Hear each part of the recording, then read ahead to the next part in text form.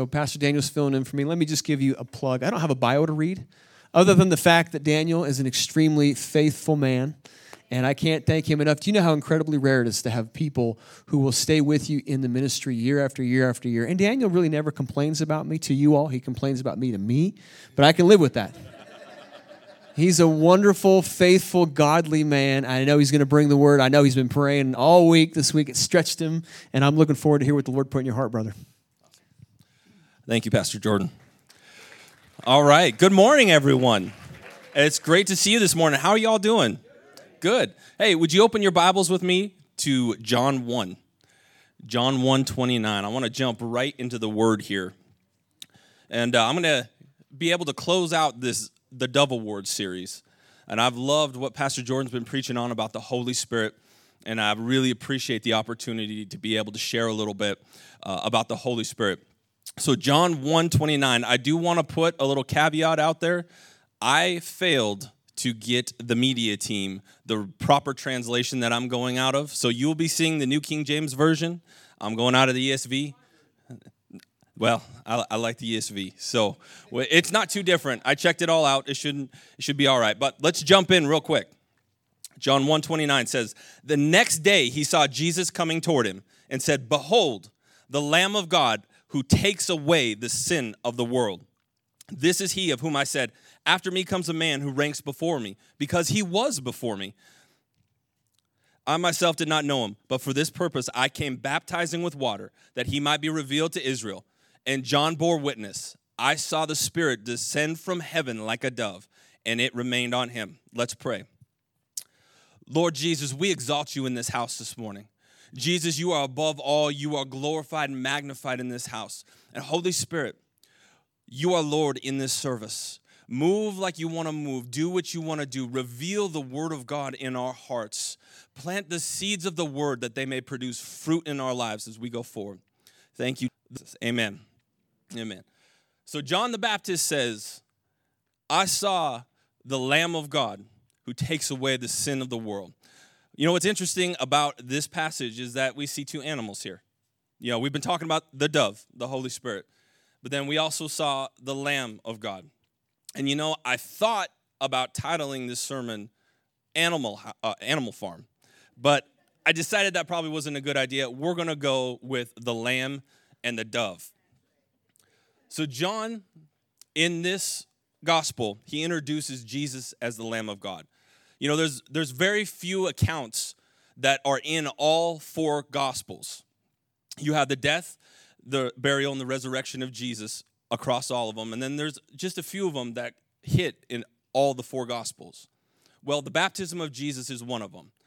And his introduction as the one who baptizes in the Holy Spirit is in all four Gospels. But this is the first time that we hear John the Baptist introducing Jesus as the Lamb of God. So this is significant because we're going to look at the characteristics of the Lamb of God this morning. Now, at the end of this passage, if you notice, there was two things it said about the Holy Spirit coming. That the Holy Spirit descended like a dove, and he remained.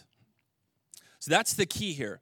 We don't just want an experience with the Holy Spirit. We don't just want an experience, a one-time thing, or go from experience to experience. We want the Holy Spirit to descend and remain in our lives.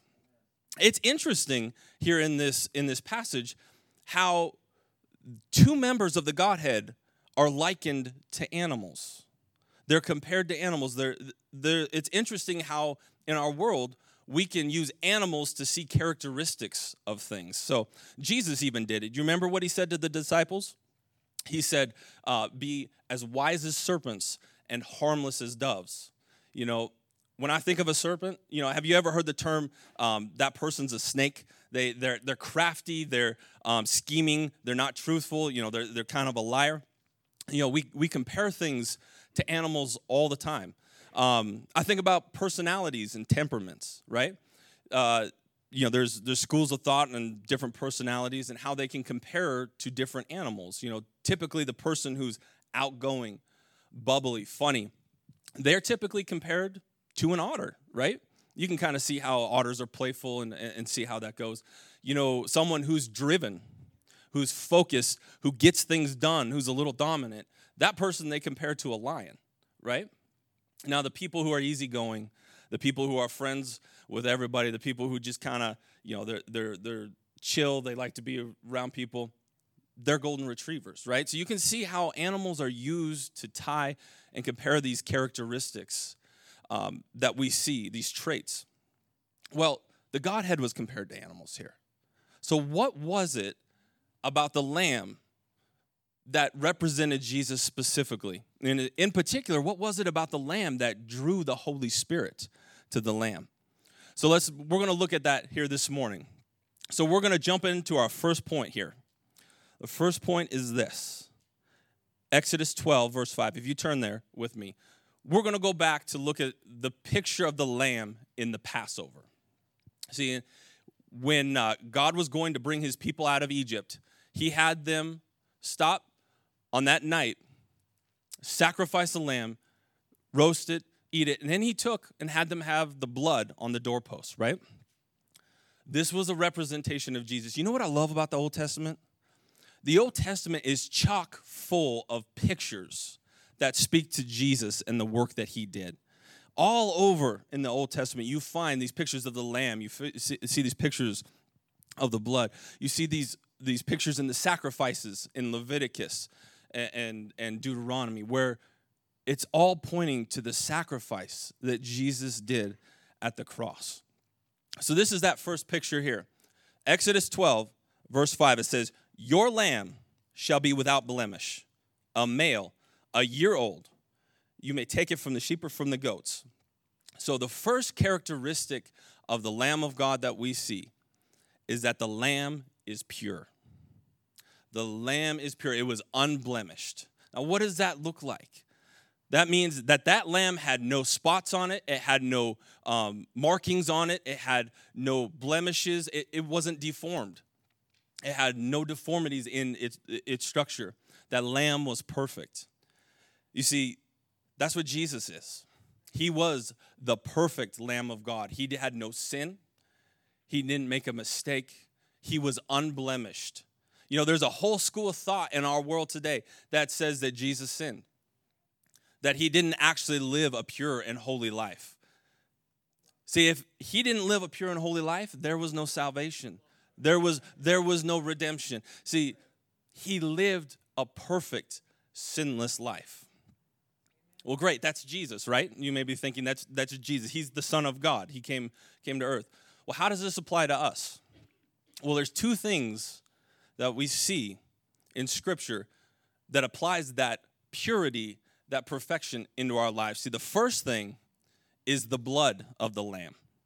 In verse 12, it says this, "Then they shall take some of the blood, put it on the doorposts, and the lintel of the houses in which they eat." This is still talking about that Passover night. The blood of the lamb is what cleanses and purifies. See, blood is significant all across the Bible. In animal, clothe them with this. What happened when Adam and Eve sinned?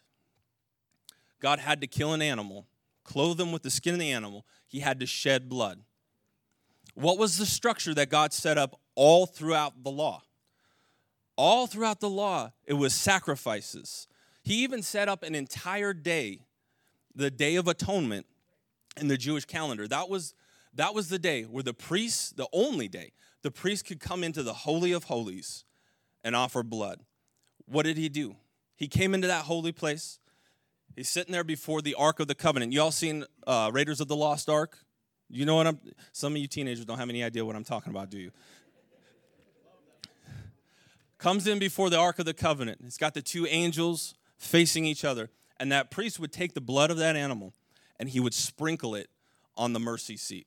That would cleanse the sins of Israel for that year. See, the blood has been significant.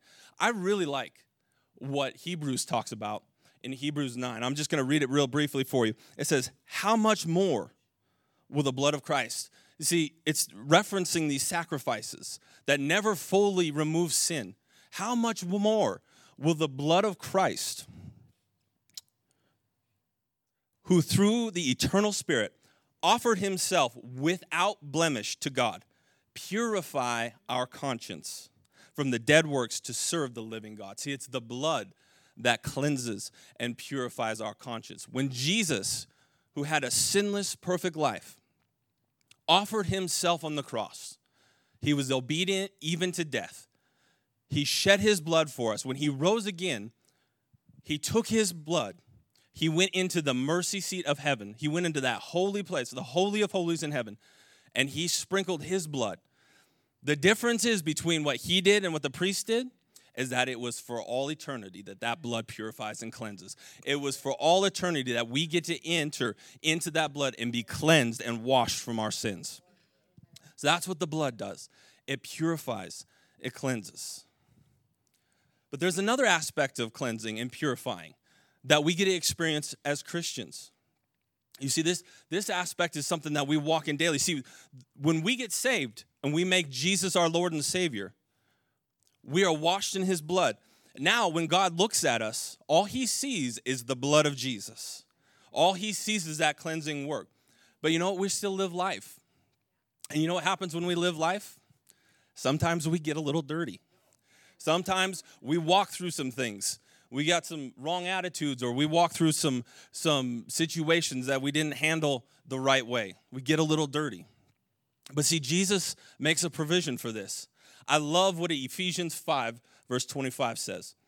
It says, husbands, love your wives as Christ loved the church and gave himself up for her, that he might sanctify her, having cleansed her by the washing of water with the word, so that he might present the church to himself in splendor, without spot or wrinkle or any such thing, that she might be holy and without blemish. The whole purpose of Jesus washing us with water is so that we can be as spotless as he is. So, what does Jesus do as we walk and we get dirty in life? It's like what he was talking about Peter at the Last Supper. You remember when Jesus goes to wash their feet? Peter says, no, how can you wash my feet? And he says, well, if I don't wash you, you have no part in me. Then Peter says, not just my feet, Lord, all of me. He says, those who are clean only need to wash their feet. See, the blood completely cleanses us. But as we walk, his word sanctifies us. He washes the spots of sin off of us, the dirt that we get on our feet as we walk with the word. You see, there's a reason why we push reading the Bible every day. It's not some religious practice. This isn't just something that, we need you to do a religious thing. It's not something good for you to do. It carries the purifying power of Jesus as we engage with the word on a daily basis and allow him to cleanse and wash those attitudes, those thoughts, those actions that we walk through life with. Just allow that word to cleanse us. I said we walk through life and we get dirty, right? Well, my children love dirt. Yeah. You can bear witness with that? Yeah. My children absolutely love to get dirty. Jalen loved it so much, man, for when he was little, he would eat the dirt in the sand, just gobs of it in his mouth. It was absolutely disgusting. But he loves to dig. I mean, there's countless times. I was sitting back as I was putting this sermon together, and I was trying to think of an example of when the boys just got completely muddy and dirty, and we had to clean them off. You know what the problem was? I even talked to Jess about this. You know what the problem was? There's too many to count. I couldn't come up with a good example or a good situation. I mean, there's been times where they've just completely got mud all over the house, the doors, the windows, everything. We used to have of that dirt and that mud so much. You know what was the worst? We used to have a sandbox at the other house. And so those two would get playing, and they'd take a bucket and dump a bucket of sand on the other's head. It was awful. Do you realize how hard it is to get that sand out of their little heads? I mean, it just cakes and attracts, and I could not believe how tough it was. We'd wash them all out. We'd get them all clean. Everything's good, right? Put them to bed. In the morning, there's a sandbox on their pillow because it wasn't all out of their hair. We couldn't do anything with it. And in particular, Jalen, he was interesting because he doesn't like water. He doesn't like water on his face, doesn't like water around it. He's getting more and more comfortable, but man, it's been really working with him with water. But I remember how we'd have to wash him. You had to be careful, and you had to cover his eyes. You had to gently pour it over the top of his head. You had to really work and be careful with it. And as I was thinking about it, that reminds me of Jesus. Because when Jesus washes us with the water of the word, he doesn't take a pressure washer. He doesn't take a fire hose and blast us. He washes us gentle, making sure that his word is not just cleansing, but it's healing, and that it is working in our lives. He seeks to correct in love and not condemn with what he does in the washing of the water of the word. So the first characteristic of the Lamb is purity. The Lamb is pure. If you would look real quick on the screen, it'll be Isaiah 53:7. This reveals the second aspect of the Lamb that attracts the Holy Spirit. In Isaiah 53:7, it says this. It says, "He was oppressed and he was afflicted, yet he opened not his mouth. Like a lamb that is led to the slaughter, and like a sheep that is before its shearers is silent, so he opened not his mouth." What is this picture? See, this picture is the picture of the lamb being meek. The lamb is meek. Now, I want to clarify something here. This is something I've always struggled with in my life, with this word meekness.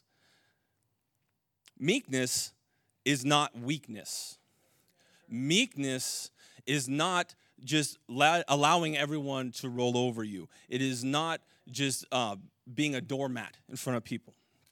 Meekness is not weakness. You know what meekness is? One definition I heard was this.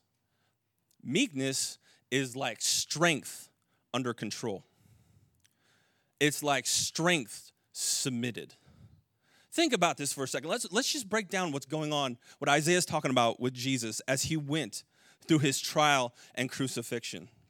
This is the King of the universe. This is the Lord that is above every Lord. This is the one, I believe he told Peter, that I could call legions of angels right now in the middle of what was going on at the Garden of Gethsemane. He has all the authority, all the power. But think about this. He chose to quiet himself. He did not say a word to defend himself. He did not call on all. It's like what Ted was saying last week. This is the Lord of heaven's armies. This is the Lord of hosts. And he did not exercise his authority or his power, but he submitted. Here's the thing. Where did he submit? It was in the garden. As he's crying out in prayer, as he's wrestling with what he is facing, as he's saying, God, if there is any other way that this can go down, I am for it. Let's do this. But not my will, your will. And in the surrendering of his will, he laid down his power and authority to execute this any way he wanted, and he took on God's way. He took on the will of the Lord. See, meekness is a will surrendered. You know what I also find interesting about this passage is that first phrase, he was oppressed. You know what this made me think of? The words that people speak. Think about what Jesus was going through. He had all these accusations all night long. All night long he was having accusations thrown at him in the trial. And it didn't end there. He had this whole thing with the Romans, the accusations that the Jews were bringing against him. And then while he's dying on the cross, the slander, the words of accusation coming against him. You know what meekness operates in? It operates in relationships. When we're getting attacked and people are talking about us, or they're confronting us to our face, attacking us to our face, slandering us to our face, we have an opportunity to respond in meekness. See, you know what? I love what Paul's talking about in 2 Corinthians. See, he's dealing with this situation in the Corinthian church where there's this idea that, Paul's weighty in his letters. He's got a strong voice in his letters, but in person he's weak. He doesn't actually carry any weight in his presentation. Basically, they're saying, you can talk a big game, but you don't back it up when you're with us, right? Paul had the opportunity to assert himself when he was addressing this in his letter to the Corinthian church. But this is what he said: I, Paul, myself, entreat you by the meekness and the gentleness of Christ. See, he had every opportunity to assert his authority as an apostle, and yet he chose to respond in the meekness of Christ. And here's the interesting thing with that. Meekness is an internal attitude that affects our external expression. It's this internal attitude that controls and is submitted to God's will and how to treat people that reflects in the expression of gentleness towards others. You know where this is seen? When you're in the middle of your fight with your wife and she pokes that button, she goes there, that one issue in your life that just, man, that burns, that I'm going to respond to that. Meekness chooses not to respond. It chooses to submit the attitudes. See, Paul addresses something like this in Colossians 3. In Colossians 3:8, it says, but you must put them all away. Anger, wrath, malice. So he's talking about these works of the flesh. He says you should put these all away. What are those first three things? Anger, wrath, and malice are all attitudes in our heart that go contrary to the will of God. Our responses to people in anger. Look, I'm as guilty as anybody else. You can ask Pastor Jordan. That wrath, that malice, these attitudes we hold towards people. What does it produce? So this is the production of these attitudes that supersede meekness. It produces slander and obscene talk from your mouth. It produces lying. It produces these expressions, whereas meekness produces gentleness towards people. It produces reconciliation. It produces restoration. It seeks to build the other person up in love. The anger, wrath, and malice seeks to tear down and destroy and only produces death. See, meekness can operate in our relationships. Man, I'll tell you what, this is something I see in my life with my kids. It's really easy for me. There's certain things that my children will do that just hits that button of disrespect in my heart. And what am I going to do? Am I going to assert my dominance over my child in discipline? Or am I going to respond with the meekness and the peace of God in response to them? See, it's for our relationships. Now, the example I thought of this as I was praying about it. Meekness is like a horse. How many of you all are horse people in here? Bless your hearts. I am not a horse person. We drive by down 56 and Jalen says to me, Dad, we need a horse. What? You don't even like dogs. How do you want a horse? They're way bigger than a dog. We need a horse. Well, Aunt Amanda's going to get one, so you can, yeah. Don't tell Uncle David I said that. No. Horses, I just haven't had good experiences with horses. They've tried to kill me. So, but they are powerful animals. They are majestic animals. They are beautiful animals. Horses, though, what do you have to do to be able to utilize a horse? You have to break him. But with a horse, do you break their power? Or do you break their strength? Do you break their spirit? You break their will. See, meekness is like breaking a horse. Because what happens when that horse is broken, and it's a good broken horse? That horse can be directed by the littlest nudges on the reins or the actions with your feet in the stirrups. They can be directed to go any which way.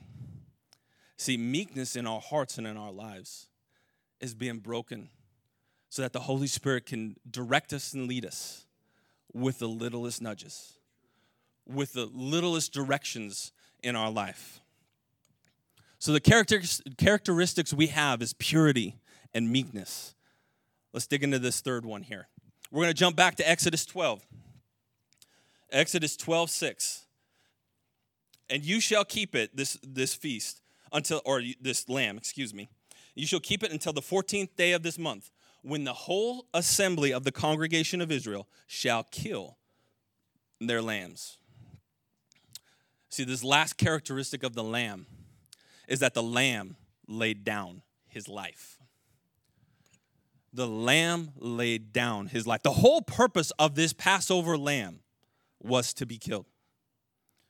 It was a year-old lamb. They kept it. They picked it out. They had it for 14 days. His whole purpose was to die, shed his blood, and offer his blood as a response for what was going on in the nation. Jesus' whole purpose was to lay down his life and to die. And you know what? He didn't just lay down his life at the cross. You see, his life at the cross was the culmination of what he walked all the rest of his life. Jesus said to his disciples, I don't do anything that I don't see the Father doing.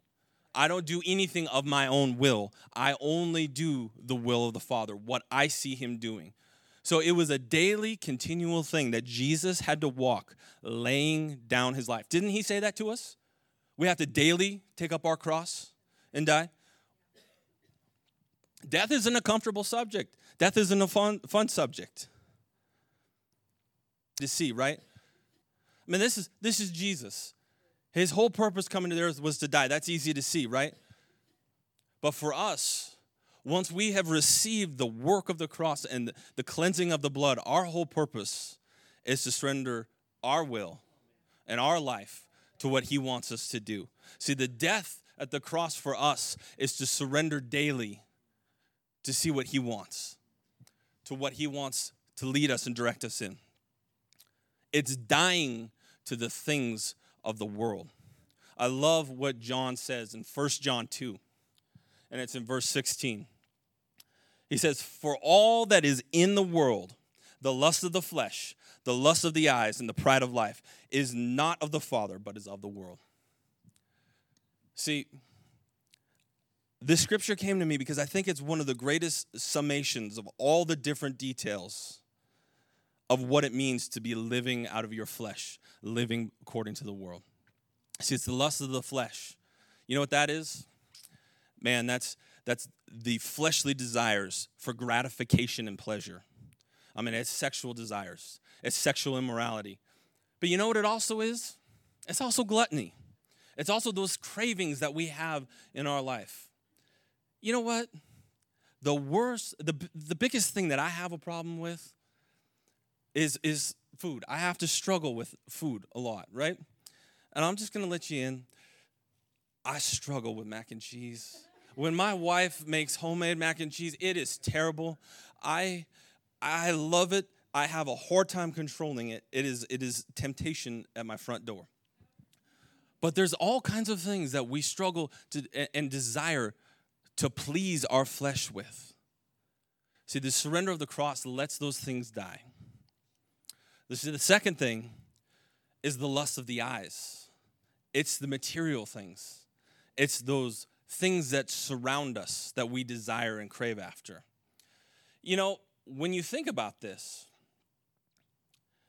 I had never looked at it this before until I was praying about it.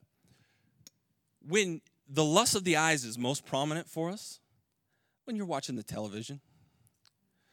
Do you ever see, like, look, I watch YouTube mostly. Now football season's on, so now I'm stuck with commercials. But YouTube, 5 seconds, you can zip right past that ad. You don't pay attention to it. But in advertising, what is it doing? It's telling you that you do not have what they have and that you need it. It's setting your focus on the bigger, the better, what you think you need, what you think you desire, what you think you need. You know, the issue with the lust of the eyes is it completely sucks all gratitude towards God. When you're given to what you don't have, you don't look at what he has provided you. When you're given to what is out there and you're seeking that, you're not thankful for what he has provided and given you. It's the lust of the eyes. You know what? It's funny because you think about it with commercials and advertising. That's really easy to look at it that way. But you know what? It's even the Costco ad that comes in, the little mail or the membership thing. All of a sudden you say, oh man, I need this fire pit. And look at this pergola over the top. Oh, I need to put that up in my yard. And do you see that? Do you see that patio set? I think that would be perfect out in our patio. Can you tell what I've been looking at? And the issue that I have here when the Costco situation shows up. But it takes our heart away. It takes us away from the gratitude towards him. See, the pride of comes from the... You know what this is? This is an arrogance that comes from the possessions you have or the status that you hold. It's this, I've got this look at me. I have attained this status. I have attained this wealth. You know what this ultimately is? It's the assertion of our independence from God. It's our assertion that I have built my empire. I have built whatever it is. Or it's the striving to build your empire. You know, it's funny, we talk about mac and cheese and patio furniture and all this stuff as temptations. But you know what really I truly struggle with? For me, it's selfish ambition. I want a name. I want to be known. And it is something that I have to continually be crucified at the cross. I have to continually, day by day, let it die at the cross. Because you know what? It's real easy to think, I want to be known for what I establish, this empire that I create, this wealth that I've attained. I want, you know what ultimately drives that? The need for acceptance. I want to just be accepted. And you know what? That drives this desire for ambition. It's something that has to be crucified daily. So, when you think about the characteristics that we're looking at, purity, meekness, and a life laid down, these are the characteristics that attract the Holy Spirit into our lives. For what purpose? For us to be led, just like those reins with the horse, for us to be led and directed by the Holy Spirit in every area and every aspect of our life. You know what being led by the Holy Spirit's like? It's like a GPS. How many of y'all have ever used a GPS? Driving out, you may be driving in a new city and you really need a GPS system, or maybe you bought something on Facebook Marketplace and you got to go up to the heights and figure out where in the world this thing is at. Oh, brother. So, what happens with the GPS? You get into the car, you get into the vehicle, and you punch in your destination on that GPS. Then you begin to go. You begin to move forward after your destination's been punched. And as you begin to move forward, it says turn right in 300 feet. So you turn right. And it says merge left. Turn right here. And you begin to follow these directions that the promptings are giving you on the GPS to get to your destination. You see, the Holy Spirit's like the GPS, and it's a little different. Did you know that GPS comes predetermined with your destination? See, your destination is determined by the will of God, and the Holy Spirit already knows where God has destined and prepared for you to go. But what happens when you get into that vehicle? That the GPS has to surrender to the directions. Have you ever all missed the turn that the GPS tells you to make? You know what it does? Recalculating. If you say, well, recalculating one more time, I'm going to. But see, with the Holy Spirit, He desires to lead and navigate and guide us on our journey to the destination that God has prepared for us. And He knows the perfect way. You know what we want to do as humans? Straight line that thing. We go from here to there. That's the destination. All right, let's go. The issue is, that's not the journey God has for us. We think the quickest way is the best way, but we don't know what roadblocks are in the way. We have no idea what the road conditions are. We have no idea what the pitfalls are in that. But when we are led by the Holy Spirit to navigate that pathway, that journey in life, all of a sudden, we are smack dab in the will of God. You know what the difference is between a normal GPS and the Holy Spirit, though? When we don't listen to a prompting, we don't get a recalculating, His voice goes silent. When we assert our will to go a direction that we want to go, His voice goes silent. And it takes repentance and a restoration of a surrendered will and heart and life to go back onto that path, to get back on where he's directing and leading us so that we can accomplish the destination that he has prepared for us. So this morning, what is the Holy Spirit saying to you? What is he saying about these characteristics in our own life? Look, I've been kind of real. I've shown you some of the issues and the deals that I struggle with. There's a lot of conviction as I was preparing this in my own heart. What's he saying to you this morning? I want to take a moment real quick. If you have never surrendered your life to Jesus, that's the first step. That's the first step in being led by the Holy Spirit. That's what puts your transmission in drive out of park, is receiving Jesus as your Lord and Savior.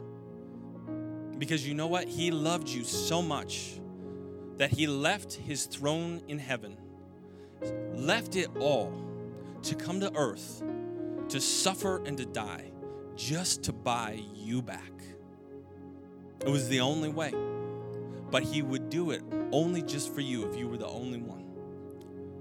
Because he loves you. So with every head bowed and every eye closed, I'd like to take a moment here.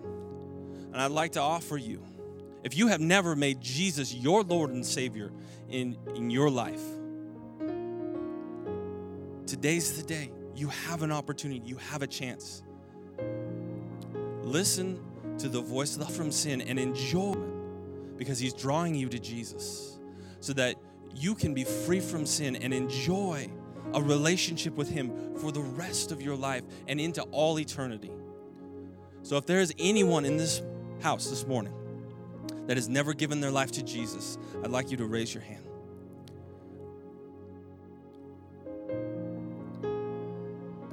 I see that hand. You know what? Let's go ahead and all pray together this prayer. Lord Jesus, I surrender my life. Jesus, I give you everything. I believe that you died on the cross. I believe that you rose again. And I believe that you've brought me into the family of God. Jesus, I'm a sinner, and I receive your forgiveness right now. Amen. Now you're a part of the family of God. This is an awesome thing. But I also want to, if everybody would stand up with me, please. I want to take a moment and I want to pray about what the Holy Spirit's speaking into our hearts this morning. Pastor Jordan wants to say. You know, thank you, Daniel. That message really resonated with me when he spoke about a broken will. And I'm watching Daniel walk through that himself. I feel like that's something God is constantly doing in my life. And I heard someone say that all God really wants is for you to submit to him. That's really all he's after. And when you minister about the horse, there's a verse here I always quote in Psalm 147 that God does not delight in the strength of a horse. He takes no pleasure in the legs of a man. In other words, he doesn't need your strength. He just needs a broken, surrendered will. And I feel the Holy Spirit in the room here. Now, I want to challenge you to do something a little strange with me, because I feel the Holy Spirit prompting us. But if you want to surrender your will, if you're in a process where you feel like the Lord is working in you to break things out of your life, I'd like you to come down and kneel at this altar with me. I just feel like this is a moment God is working on, just take you up to a whole nother level. I feel like there's things in our hearts that God is working on perfecting and cleansing and purifying. I don't know where you're at in your walk with God. I know for me what I need and what I want to lay down. And so I want to just give us the opportunity, if we could, with the presence of the Lord here. If you feel God drawing you, if you want to just say, Lord, I want to give everything over to you. I want to give more to you than I ever have. This is a moment. Because I know some people who really aren't surrendering to him like they need to. But I feel the Lord doing that. So if you got to go and get your kids, man, we love you. Have a great time. If we get some the worship in the house, you can put the track on or some worship music if you would. I just want to take a moment and I want to get on my knees before the Lord. I feel like the Lord is dealing with me and I feel His presence here. So I want to invite you to the altar if you need to come down and just get before Him. And just be on your knees and say, Lord, come to me. That's what I really just feel in my spirit. So, hey, we love you. God bless you. We'll catch you next week. But if you want to stay here with us and just be on your face, come on down, man. Love to have you in the house. Jesus, Jesus. Jesus, I want to give you my life. Lord, I give it to you.